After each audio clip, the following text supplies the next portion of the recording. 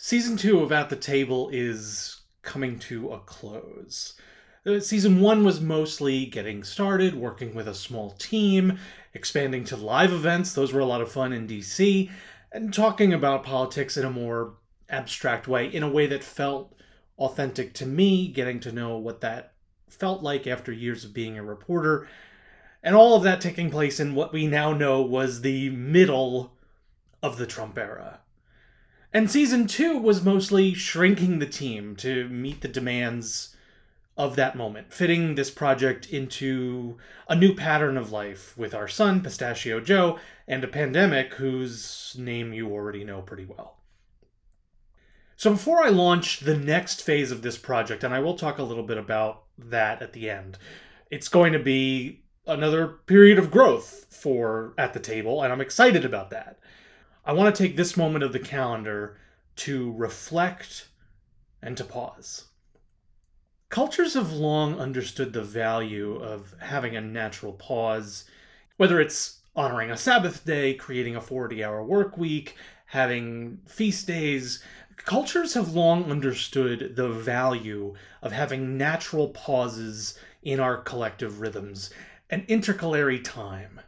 Dates that aren't part of the normal organization of the year, as my friend Tristan recently described it. And I've been thinking a lot about how true that has felt for much of this quarantine. We joke about it being March 306th, because for many of us, the isolation has put so much of our lives on hold.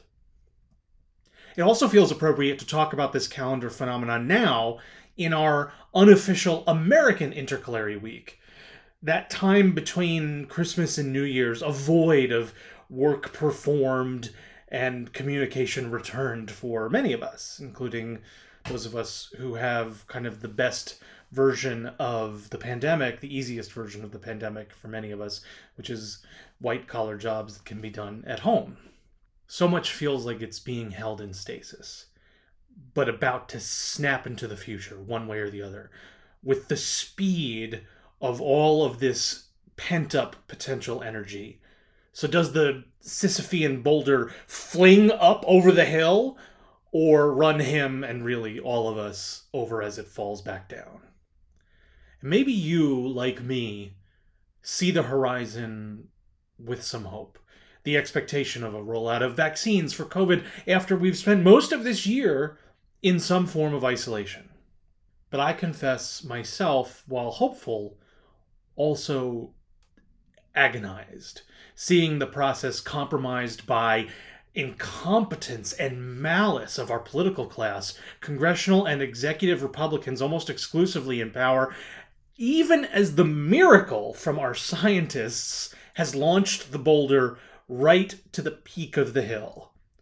And for too many of us, this contradiction isn't academic or mythological or even rhetorical. It's death and disability. It's anguish and solitude. It's friends and family gone from our lives or taken from their own. Similarly, for me, the anticipation of a Biden administration through this interminable lame duck phase for Trump has proven to be its own intercalary period, one that begs us question the founders' wisdom for creating a 4-month window that wasn't even shortened to 2.5 months until the Great Depression. Perhaps this moment will once again demand a revision of their wisdom, particularly given the desperate flailing by Donald Trump to overturn the election, to subject us all to the twin dangers of his attempted coup during his mishandled pandemic. As my friend Matt wrote recently, my new year will definitely begin at noon on January 20th. Amid Trump's attempted power grab, there's another pause button in effect. Braces around brackets, around parentheses of pauses, because of the possibility and the looming dread or excitement, pick your flavor, of a flipped Senate based on the results of the Georgia Senate runoff elections in a few days. The two Democrats, Warnock and Ossoff, would give Biden and Harris a governing majority in the Senate if elected over two of the worst Republican incumbents currently serving. So we hold our breath and we wait, knowing what divided government looks like, obstruction and a sudden feigned concern for spending when Democrats are once again in the White House, especially in a moment when we can hardly afford another second's delay. And we're already seeing that performative austerity in these second stimulus payment rounds, and that's before we even factor in Trump's willingness to hold the entire process hostage while he was throwing a tantrum in Florida. Something that effectively acknowledged that he still, after 4 years, doesn't have a clue of what he's doing, except a willingness to upturn everything unless he gets exactly what he wants. Oh, and by the way, he still didn't get what he wanted. Meanwhile, the leadership in our Democratic side gerontocracy want to compromise because most of them first came to power when Republicans were still, an actual political party instead of a personality cult. Those of us who can still breathe have the privilege, I suppose, of holding our breath and waiting to see if they come to their senses. So much of our lives are on hold right now. And I've been feeling this seesaw of coming to terms with where we've been, stuck on playground equipment that feels defective, all while bracing myself to either fly up in the air or slam my ass down into the dirt. Preparing for both simultaneously has been harrowing. While we're talking about equal chances of liftoff or falling, our son took his first steps just a few days ago. But he's still not quite running around full tilt on his own. He'll be a year at the end of January, and I find myself in the interregnum of both Trump to Biden and of my potato baby essentially becoming a tumbling toddler. So much of this last year has been about accepting not having control.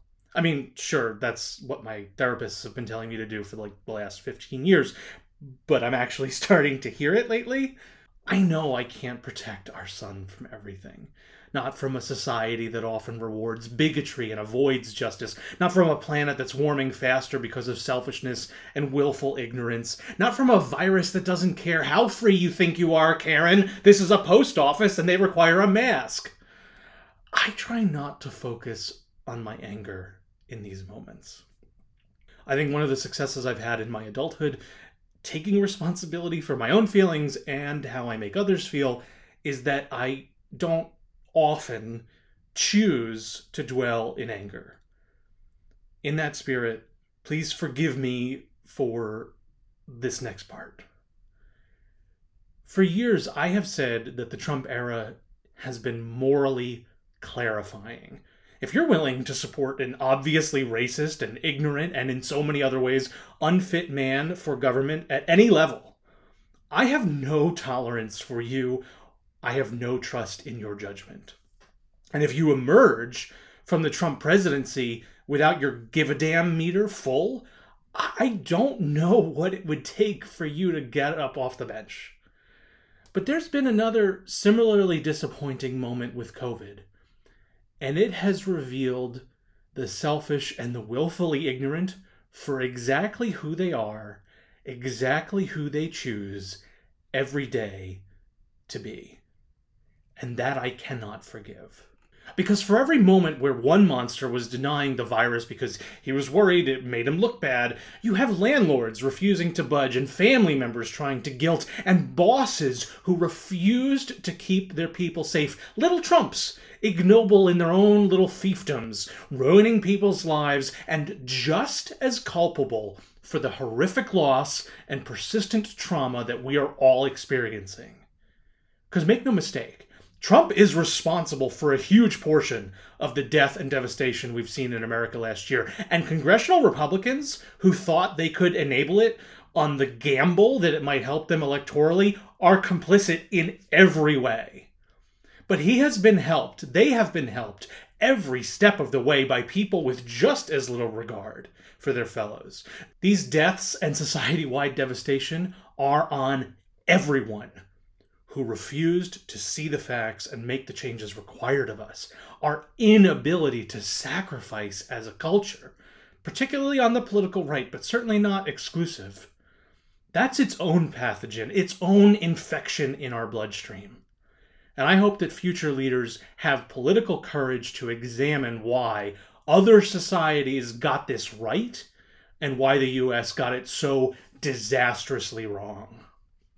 Many people spent family Zooms over the last few holiday weeks either having or avoiding hard conversations around these issues. I don't have a solution or even a suggestion for how to do that better. But I know where I am now, and I know what I cannot accept. I will not allow selfishness and ignorance to run my life or to hurt my family. And I will not allow that infection to get to my son. And I will continue to run this conversation, this community, in a way that I can be proud of. So here's my new line in the sand. We've spent so much political and emotional energy trying to understand and appease the Trump political bloc, the Trump cult. And these last 5 years have been lost on issues that are urgent and important, like climate crisis, nuclear disarmament, police reform. And that time is just gone. I'm done. I'm not interested in compromise at this time. I hope that the people in my life who love me as much as I've loved them, reaching out and trying to understand and meeting in the so-called middle. And if not, well, don't consider it a stop of our relationship. Just think of it as a pause. And we can put something on the calendar once you return to reality. Once this intercalary period's over and time starts being counted again, time starts actually really happening again, I don't plan on letting anything slide. I plan on starting this year the way I mean to finish it.